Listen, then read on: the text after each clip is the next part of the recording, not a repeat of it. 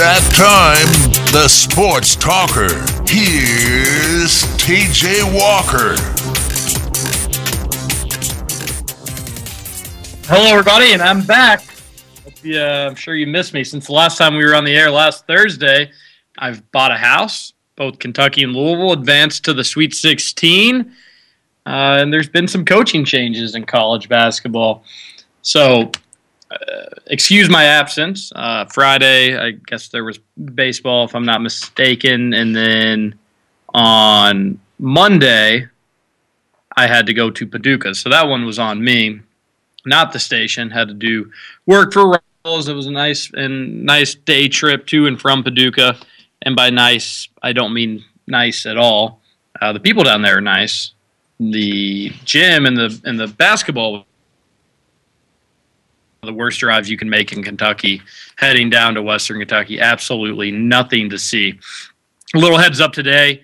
Yes, we are back, but we're not back to our new and normal time, 4 to 5:30. Today we're going to be cut a little bit short at 4:55. So kind of like back to the old days. But we're going to have Rob Doster on, and I'm excited to have him. He used to be a frequent guest on Trevor's show. We're going to have him cross over into my show. Excited about that. He does a great job covering college basketball for NBC Sports. So look forward to speaking with him. Trevor, how are you? I'm excellent. Of course, I didn't get to go to Paducah yesterday. Do you know why it was a good trip? Because it was only a one-day trip. Well, I made it a one-day trip. One, because I didn't want to have to pay for a hotel. And two... Well, first, hold on. Do they have hotels in Paducah, or is it motels? They have hotels. They've got nice hotels. I've actually had to... This is the second time in 2015 I've had to go to Paducah. And it's, I guess, the third or fourth time I've been there to cover basketball before. And they have nice hotels, but I buying a house on Friday, I thought to myself, I'm not going to pay for a hotel if I can get back till late, maybe 2 last night. But it would be more worth it than having to spend $115, $120, however much hotels go for down there. I did notice on social network that Mr. Rockefeller, you did sign some paperwork on the new house. Congratulations. Thanks. That was how I spent most of my Friday. It's pretty nerve-wracking. The worst part about it is I'm not moved in yet, and there is no move-in date in sight because I'm busy. And this is one of the busier times of the year. There's a lot of college basketball stuff, or a lot of high school basketball recruiting stuff going on, and that's kind of my niche. That's my title for CatsIllustrated.com. That's what's buying this house, is what you're saying. Exactly. So I've got a lot of that stuff to do, but also the NCAA tournament, obviously. And I could go cover that, but I'd rather watch those games on TV. Covering an NCAA tournament game is work, and working during the NCAA tournament is not the most. I did it this past weekend for UK's first round game, but. So I'm going to be covering UK football spring practice this week, so I'll have to go back and forth to Lexington a few times up and down. So this is some of the busiest time of the year, which is good news for UK fans. Cats Illustrated, not to kind of plug in my own site this early, but I might as well. Tons of content, football recruiting, basketball recruiting, and obviously UK's run to Indianapolis. And also UK spring practice starts back up after starting and then taking a spring break and then coming back. I thought it was kind of weird to do it or go about that schedule, but they thought that was fit, so that's what they decided to do. So really four things going on, and obviously the biggest one is March Madness. Cats and Cards to the Sweet 16. Obviously, Kentucky expected to make it there. Louisville expected to make it there too when we talked last on Thursday, but then Sunday's matchup with Northern Iowa, the Panthers, I think they're the Panthers, actually were favorites heading into that game, and Louisville looked spectacular, scoring at will. That's a Louisville offense that we haven't seen in quite some time, Trevor. No, it's been and Wayne Blackshear showing up for back-to-back games is something that I didn't think I'd ever see, but apparently he sees the writing on the wall and finally realizes this is it. This is the last of it. If you lose, you are officially done. There is no coming back for another year unless you're like Jesse Settles, who played like 9 years at Iowa. So, Louisville, I mean, and Quentin Snyder stepping up. I'm not shocked that Louisville made the Sweet 16. I'm a little surprised, maybe. I don't know if that's an insult to Louisville, being the fact that they should be in the Sweet 16 by chalk reasons alone. But I'm not shocked. I'm just a little surprised, I guess. I'm sure, speaking of Blackshear, I'm sure you saw Louisville today on Twitter and on Facebook made this little graphic congratulating Wayne Blackshear on being the first player in NCAA basketball history to reach 4 Sweet 16s. That can't be right if Christian Laettner went to 4 Final Fours. Oh, it's 100% inaccurate. I was going to say. There are tons. There are tons of players that have gone to 4 Sweet 16s. I mean, Florida literally just had a run of 4 straight Elite Eights. Yeah, correct, yes. So,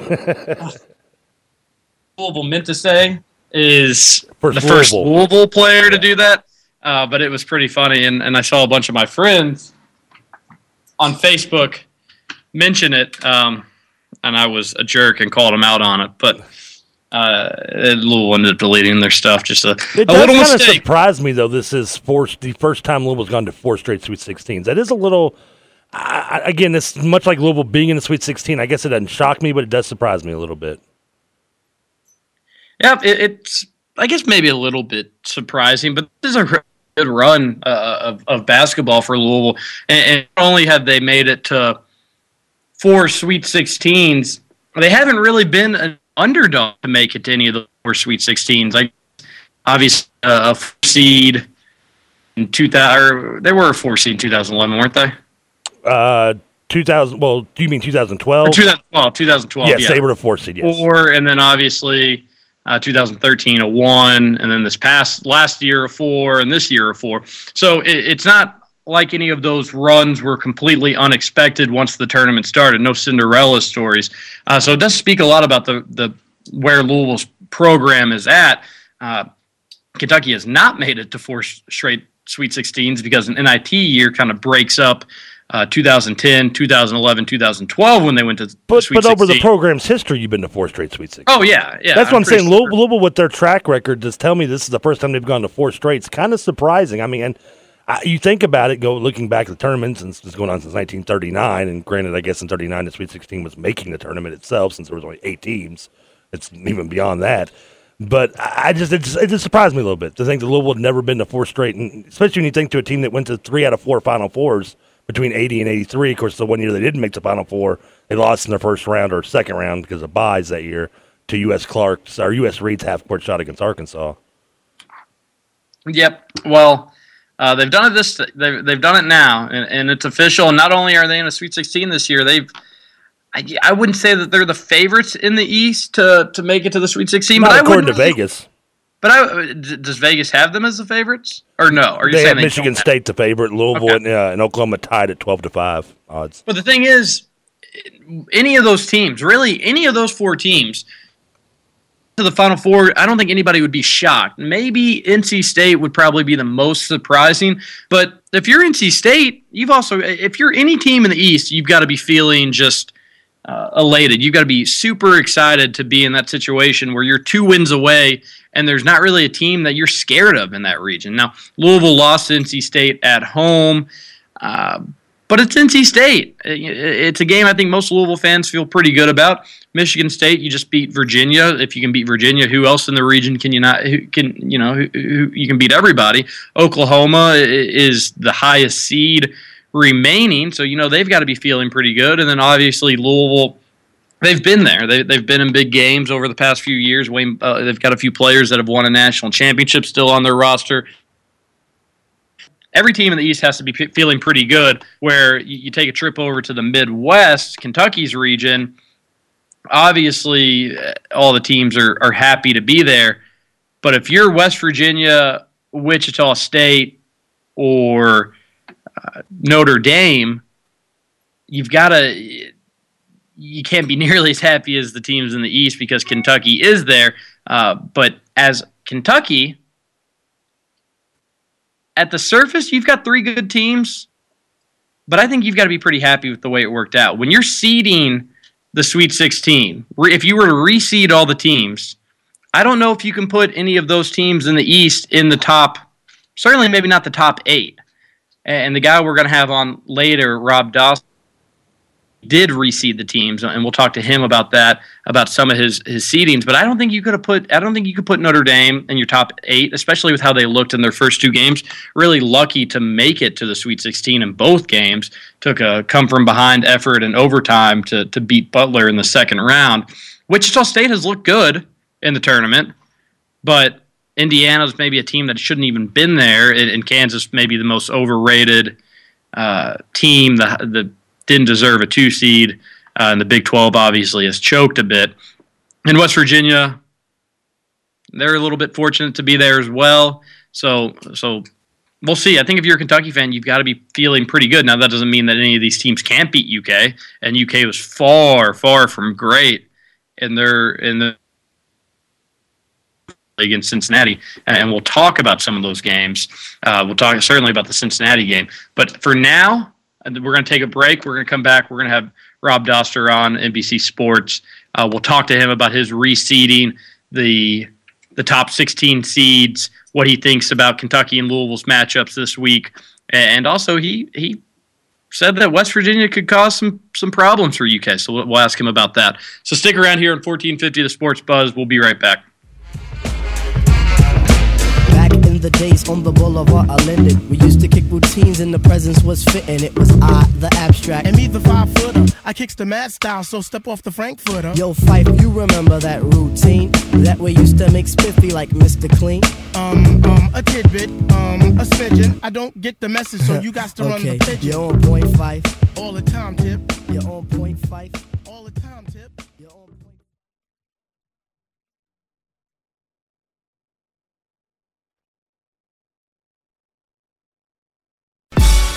The Sports Talker. Hey, guys.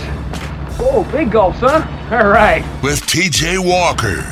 Well, see you later. On 1450, The Sports Buzz. We're back at 1450, The Sports Buzz. Still love the new intros that Trevor has chopped up for us. I think they sound fantastic. Let's waste no time in bringing in our guest, Rob Doster of NBC Sports. And Trevor, Rob used to be a regular on Trevor's show, the show after mine back on my old time. But I've listened to you all talk. I've listened to Rob and Trevor get a little back and forth. And Rob, one time that really that stands out to me listening to you on Trevor's show was the time that you were trying to explain to Trevor that it was Tottenham Spurs and not the Spurs, and he just didn't seem to understand it. It's like trying to explain, multiplication tables to a cat, pretty much. And I gotta say, I'm not gonna lie, I'm really glad that Trevor's not on the air anymore. I think that it's better for the the entire Kentuckiana region. I can just already feel sports fans' IQs going through the roof. You're not, Rob, you're not the first person to say that. Trevor is still working the board for me, so he weighs in every now and then. Trevor, I know he can hear every single word I'm saying. That's the best part of it. I'm zoning out now. I've turned on the TV. I'm watching reruns of SVU on USA now. I've quit listening to you guys. So try not to cuss people because I'm not paying attention. We'll see. We'll see what we're able to do. But this is actually the first time, Rob, that we've been able to talk. A big fan of your work for NBC Sports, and let's jump right in. I saw that you're lying. What are you? I'm lying about what? I was about to say the same thing, man. You're making that up. You don't mean that. I do mean that. I do. When Trevor thought about getting you on the show, I was happy about it. It was the best thing. It was one of the better things Trevor's ever done, but that is a very short list, as you could probably imagine. I was going to say, it might be is it the only thing that he's ever done for you?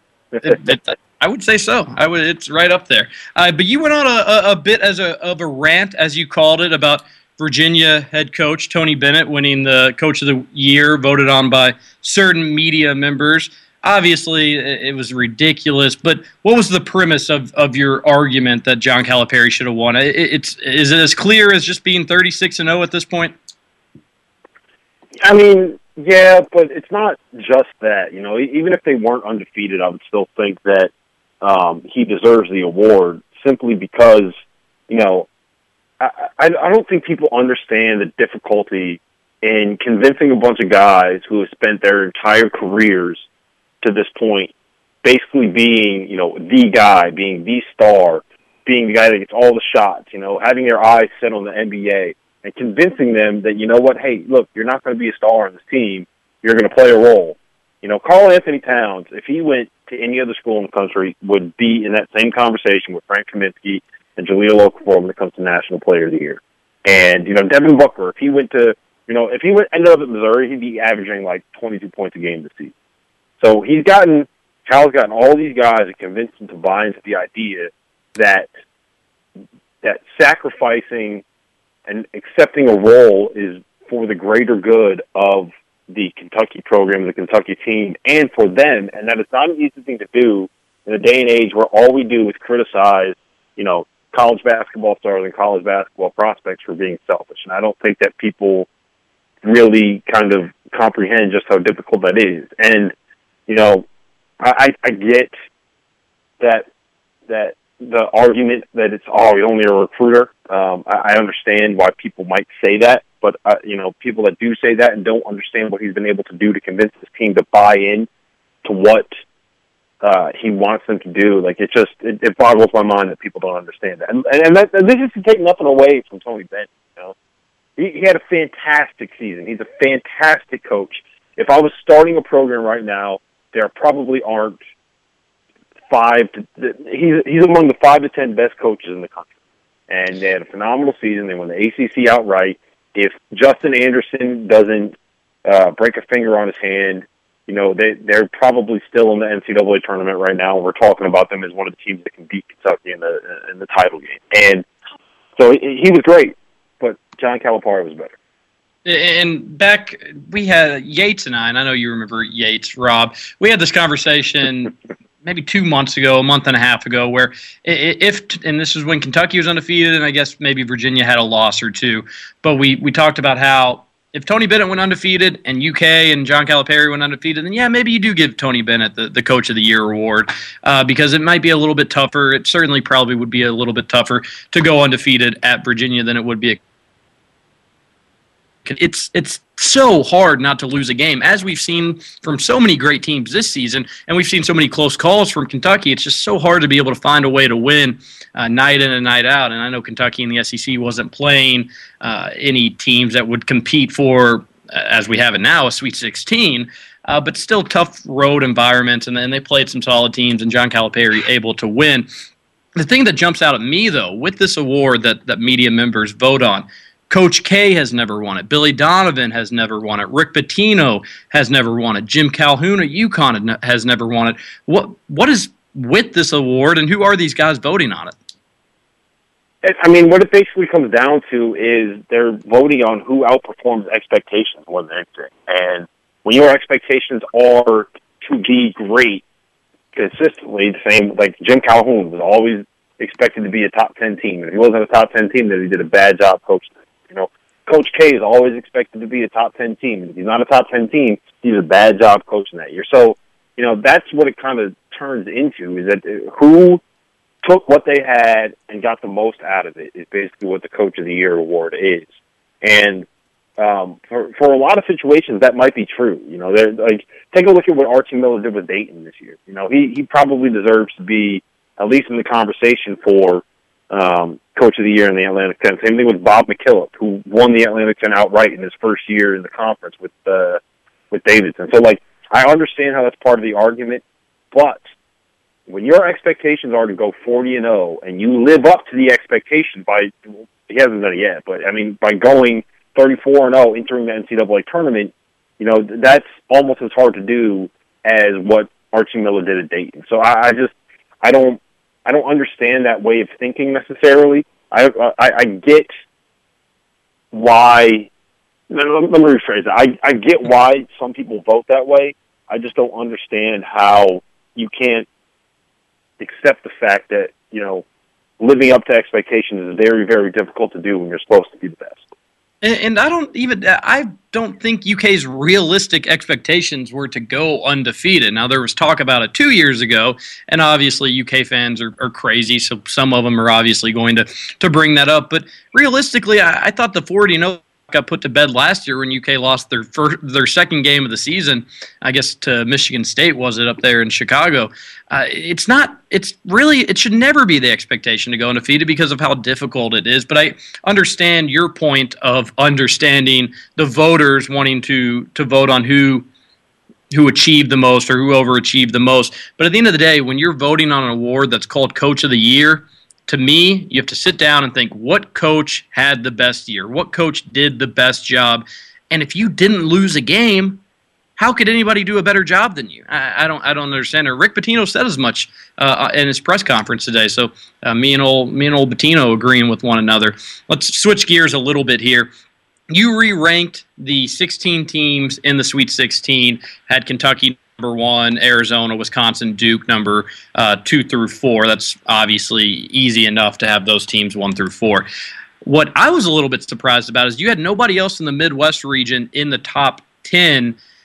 You had Notre Dame right at number 10 now that I'm seeing it.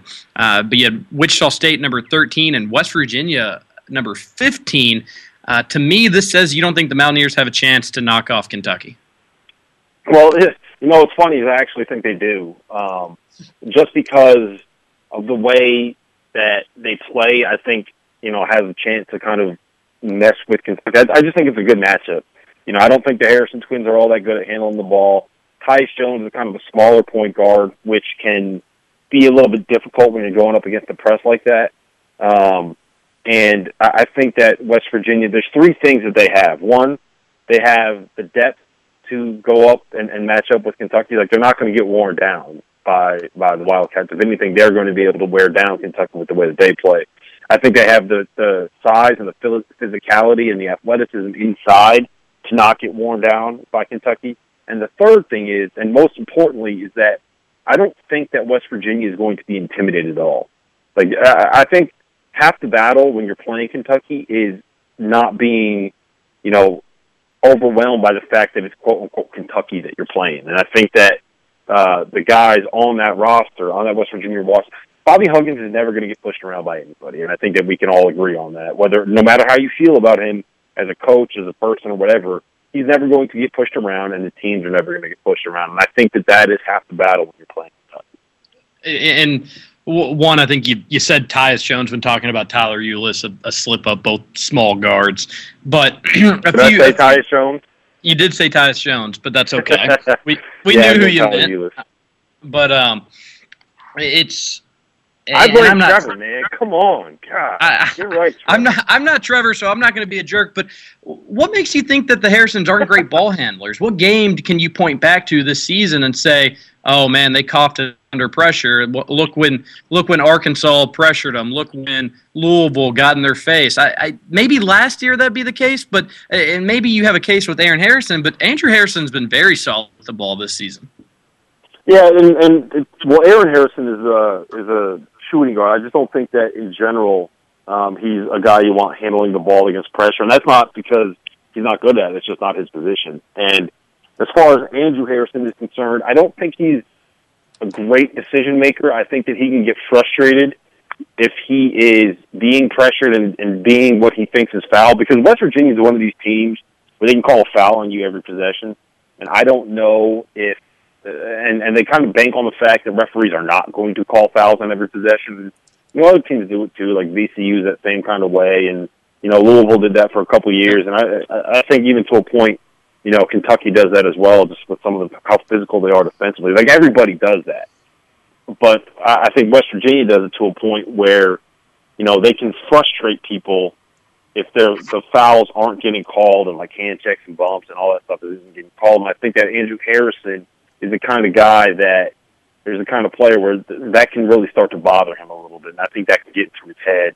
He's not a guy that can have a bad half in the first half and come back and have a great half in the second half. I think he's a guy that, he's either going to have a great game or a poor game, and if it gets into his head, I think he can get a little overwhelmed by it. And I also don't think, he's quick enough where he's going to be able to beat those traps off the dribble. Like, the one thing about Tyler Ulis is he's small, so we might not be able to see over the top of those traps, but I think he's quick enough where he can dribble out of the situation, whereas I don't think that Andrew Harrison can. So, it's just and to your point about Arkansas, I think that this is a different kind of press than what Arkansas brings you. Like this season, Arkansas has been doing more like 15 to 18 minutes of hell than a pure 40 minutes of hell.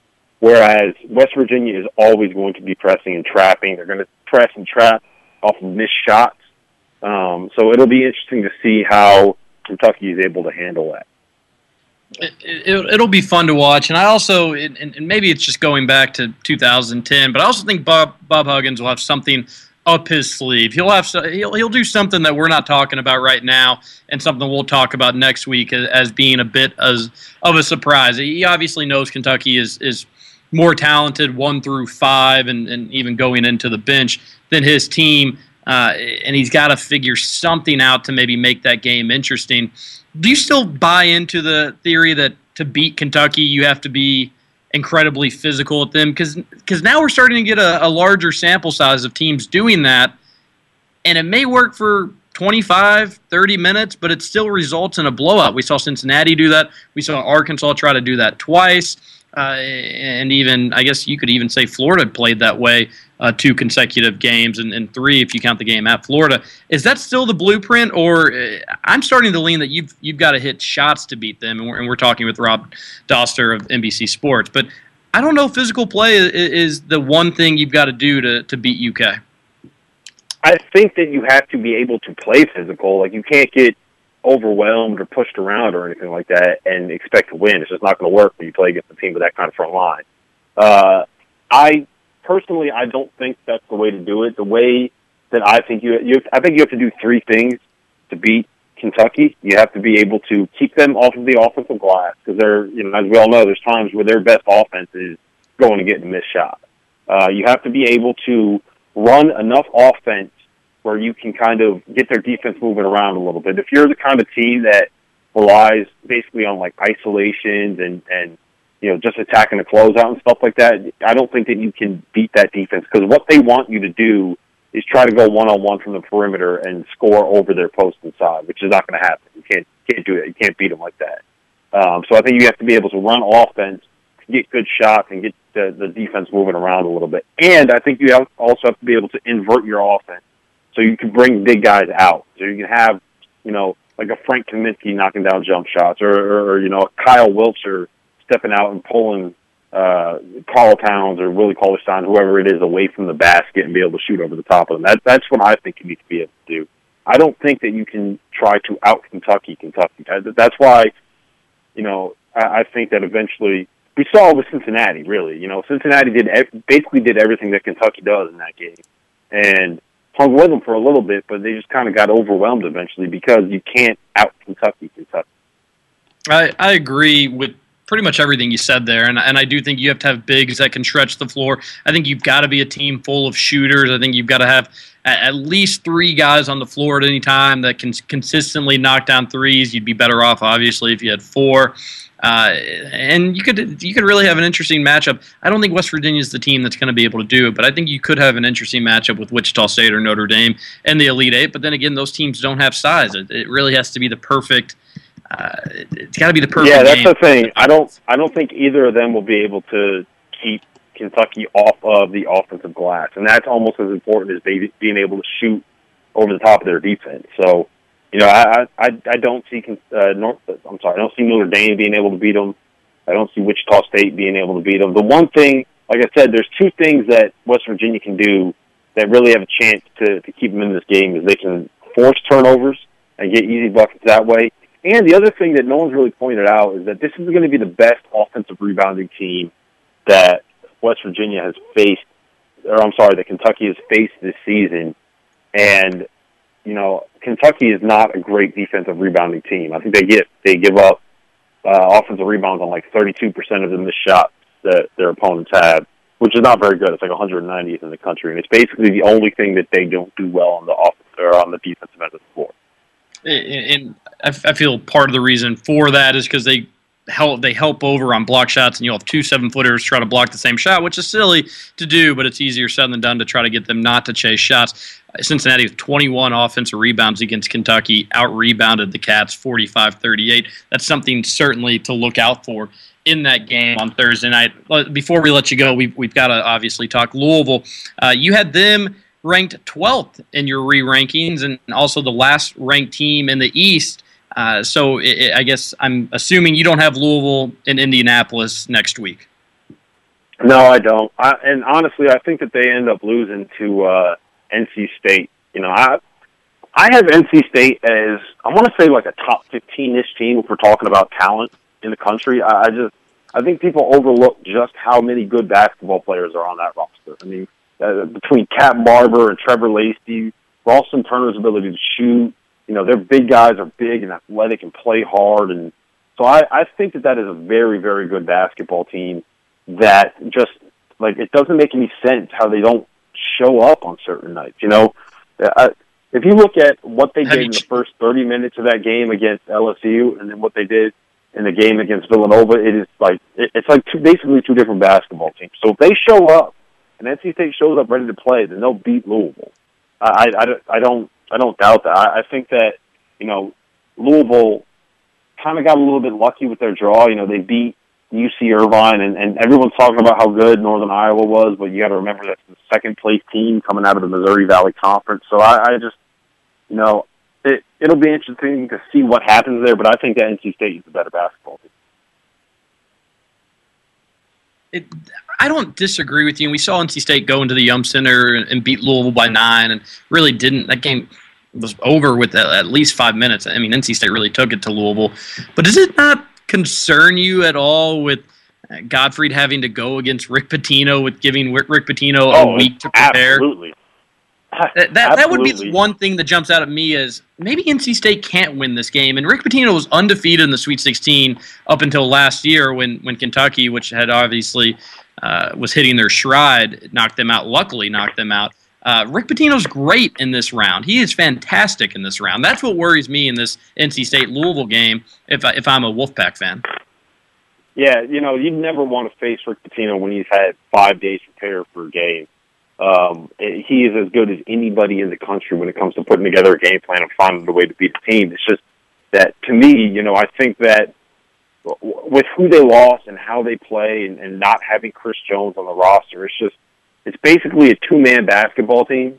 And I think that, and like I said, I think NC State is just much, much more talented when it comes to who they have on the roster. But again, it all depends on which NC State shows up. They shouldn't even be here. Like, we shouldn't even be having this conversation about them because they should have lost to LSU. LSU gave that game to NC State, and I think that, if the Wolfpack plays the way that they did in the first 30 minutes against LSU, then they're going to lose by 20. It's very possible, but, you watch NC State play and you see all the good that they can do, and it's hard not to remember that when, they're sitting here after beating Villanova pretty solidly, too. That was a pretty convincing win. It was. And on the flip side, maybe Louisville's a slight, kind of lucky to get here. It took a late foul against UC Irvine to be able to pull out that game. So it's crazy that we're talking about this. Rob, how'd you like your first 1450 Sports Buzz appearance without Trevor yapping your ear off? It was much better. I'm not going to lie. It was much improved. It's nice to finally have a professional to talk to on 1450 the Sports Buzz. But we need to use that for a clip. I think that would make for a great clip. Rob Doster, NBC Sports, thanks so much for joining us and enjoy the games this weekend. It should be fun, and hopefully we can talk about the Final Four this time next week. Yeah, definitely. Can I just say one more thing? I'm glad that Trevor is still at the radio station though, because he has a tendency to curse on air. So now it's kind of like he's not going to be doing it live at this point. That's there's part of the reason why he's working the board now, and it's kind of scary knowing that he's now in charge of making sure we don't curse. So, which is terrifying. Yeah, exactly. There could be fines heading our way. But thanks a lot, Rob, and again, enjoy the games this weekend. Take care, man. See you later, Trevor. Later, Rob. And that's Rob Doster, NBC Sports. You can follow him at Rob Doster. Simple as that. Fun talking to him, and he obviously knows his stuff. And Trevor, when you're not getting on his nerves or saying silly things, he can kind of get in a little rhythm there. Yeah, when I'm not annoying him and saying dumb things that make him aggravated. Yeah, he can be a very smart guest. I was kind of shocked. I thought y'all were going to make fun of me a little more. I was kind of surprised. I'm pleasantly surprised, by the way. Oh, no, Trevor, you're the cornerstone there at 1450 The Sports Buzz. So that's one teetering Jenga board, I tell you what. Anyways, we need to head to our last commercial break because it's going to be a shortened show today. So stick around here on 1450 The Sports Buzz. We will be right back. Yo,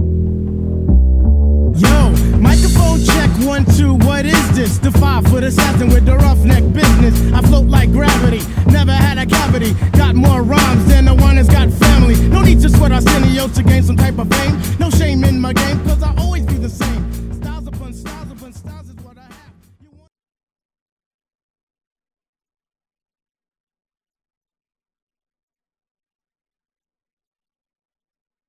DJ Fat Michael. Yo. Squirrely D. Oh, yeah. Will you please play my dance for a dance challenge? That's a can do, my brother. So let me tell you a little lesson, buddy.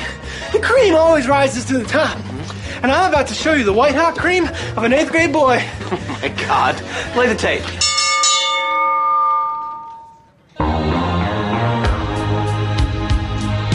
You gotta be kidding me. Now, back to the Sports Talker with TJ Walker. It's like a ballet.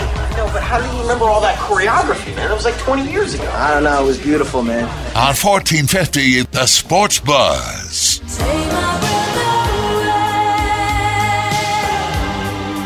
That was fantastic, Trevor. That was just round of applause. That was great. I was cracking up listening to that. Trevor texted me yesterday wanting to know some movies and shows that I liked because he wanted to do some more intros back from breaks, and that was the first time I've heard that one, and that was just well done. I can't go wrong with good little Charlie, especially from the first 4 or 5 seasons of Sunny. Like I told you earlier, I haven't watched the new ones. I'll start catching up on them, but I could pull months and months of sound bites from Always Sunny first 4 or 5 seasons. That was fantastic. That was a great episode, by the way. The dance off. Do you remember that episode? I do. I remember it exactly. When they put their bar for sale, don't they? He puts it up for. He thinks he's bringing a promotional event, and it's the bars at stake, and they try to all beat each other out to win the bar. And I think it's Dee who makes drug-filled brownies, and Charlie eats them and gives them my favorite lines of all time. Dude, I can handle my sedatives. He just keeps dancing. He's like sitting there drooling all over himself, almost dead on his feet, dancing, doing like something like a judo chop or something like that. Oh, it's it is a great episode. This season of Always Sunny has been fantastic. I know you haven't been watching, but it has been great. Anyways, we don't have a ton of time on the show left today. We'll be back to our regular times the rest of the week, assuming that I don't have to do some work here and there. And we had Rob Doster on in the second segment. If you weren't able to hear that, you're probably going to go back and listen on the podcast because a lot of good UK talk and then Louisville talk at the end. One thing that stood out, and I meant to ask him, but I didn't get a chance.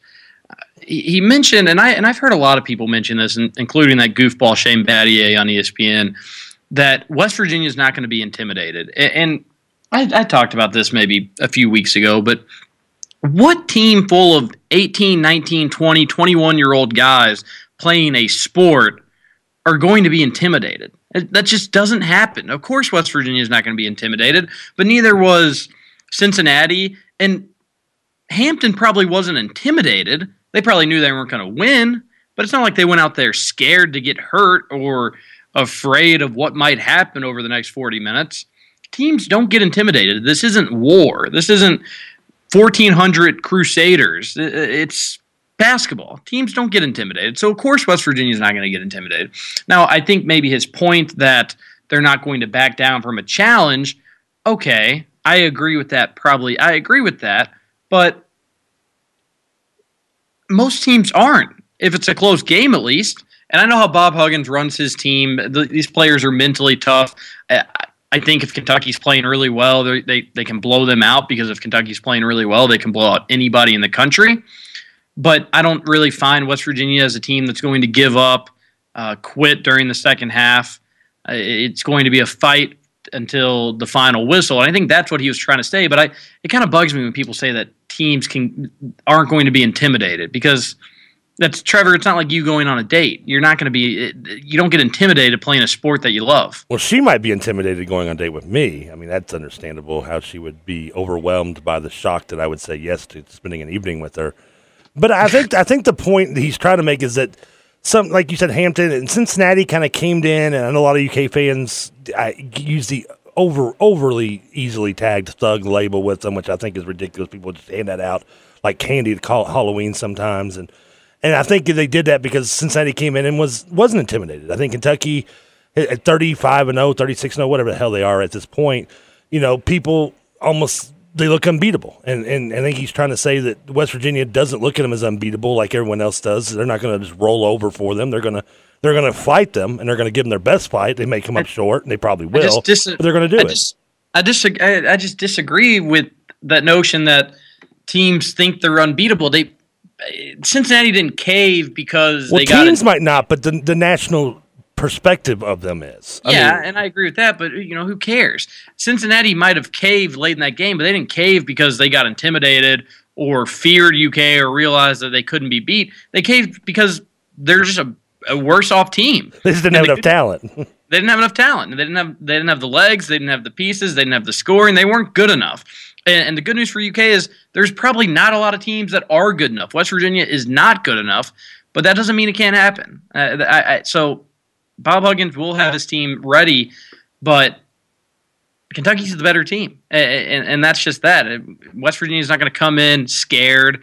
They're not going to, pee their pants if things don't go their way in the first 5 minutes, because nobody does that. And you got to think Kentucky in 2010 was a much better team than West Virginia, even though it was a 1 versus 2, and West Virginia was able to make the hiccups in their design and their game plan to beat Kentucky and go to the Final Four in that game. Sure, and you're right about that, and that was an amazing coaching job by Bob Huggins in that game. But this is a different story, and we'll talk about more on the week. But this is a different story because this Kentucky team doesn't have a glaring weakness like that 2010 team, and obviously everybody knows it. That 2010 team was not a good outside shooting team. When your best shooter is Donnell Dotson, that's how you could be beat. And before the game, Bob Huggins said, I'm going to make them shoot as many threes as they've ever shot in a season. And he did that. And Kentucky didn't hit. It was the perfect storm. It was a perfect recipe to defeat that 2010 team. It was in a football stadium. It's harder to shoot there.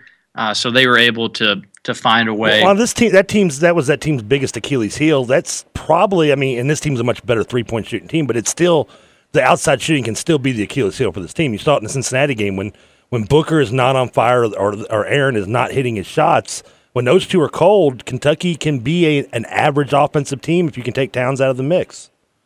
Well, here's the thing. Problem is they score so many points off their transition defense, steals, blocks. I don't disagree with you. It's okay. So West Virginia, if you want to slow it down and limit UK's points, then you can't play that style of play that you've been playing all year. Sure. And it's weird that Bob Huggins is playing that style because he doesn't normally do it. And I think he'd have a better chance not playing it against UK. But are you going to flip the switch just like that? And then if you want to get in a half-court set with UK, West Virginia's offense is terrible. So they've got to run to be able to score some points. So it'll be interesting. But we've got to get out of here, don't we, Trevor? Yeah, I was about to tell you we got about 90 seconds to 2 minutes. We're going out right at the top of the hour. All right, so we got a little bit more time. So we can get right to a little Indiana and Louisville baseball. Speaking of Indiana, I did meet Tom Crean last night down in Paducah. He was sitting right behind me, and I'd just gotten off the phone with Rab Johns, who writes for Indiana's website. So and I told him that Crean was right behind me, and he, but anyways, so I said, "Hey Tom, how are you?" And really, really, really nice guy. Nice guy. Maybe recruiting for his job, which was, obviously I didn't say that to him. Did you look up and say, are you here for IU or Alabama? Yeah. And a guy wearing an Alabama shirt did go over and say hi to him as well. So Alabama supposedly interested in Greg Marshall after Wichita State season comes to an end. And Greg Marshall, if I'm not mistaken, I haven't seen this. I glanced over it, but supposedly he said in a press conference maybe today that, hey, if Alabama wants to throw me a ton of money, then I'll consider it, which is very honest. You don't see as much honesty from coaches anymore, which is good to see. But could be a Shaka Smart move though, just playing the Rays from Wichita State and using Alabama as a toy. It could be. Greg Marshall turned down Tennessee last year, and I think the Tennessee basketball job is certainly better than the Alabama one. Ben Howland to Mississippi State. I think that's a good hire for the Bulldogs. I wouldn't have gotten rid of Rick Ray when you did. Makes you kind of look like a nasty program, but whatever. Poor Ben Howland goes from Pittsburgh to L.A. to now Starksville. Yeah, and now the Arizona State job opens up, so he could have possibly been in Tempe, Arizona, which would have been nice. Happy birthday. Real quick, I was going to tell you, I was talking to Rob earlier, supposedly he hasn't signed paperwork with Mississippi State officially, so Arizona State could still be up there, even though I think Jeff Capel seems to be the name that they're looking at hiring. He wouldn't do that. I don't think he'd do that. But happy birthday to my mother, who is turning an age. She probably wouldn't want me to say on the radio, but it's not that old at all. So happy birthday to her. Love you. Hope you have a good day. Can you get a senior coffee at McDonald's?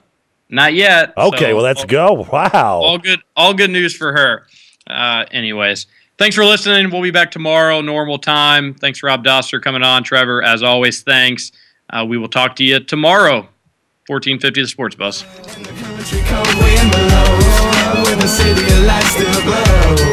my old Kentucky home, my old Kentucky home.